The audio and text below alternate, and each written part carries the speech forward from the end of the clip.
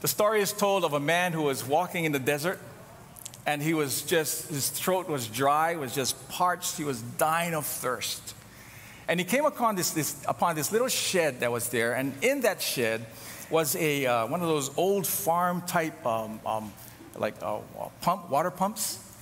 And attached to the handle of the water pump was this little baking soda kind of can tied to a wire, and in that can was a note, and that note held the hope for this man who was just dying of thirst. The note said this pump works fine, but it has a leather washer that dries out and has to be primed. Under the white rock is buried a bottle of water, out of the sun and cork end up. There's enough water in it to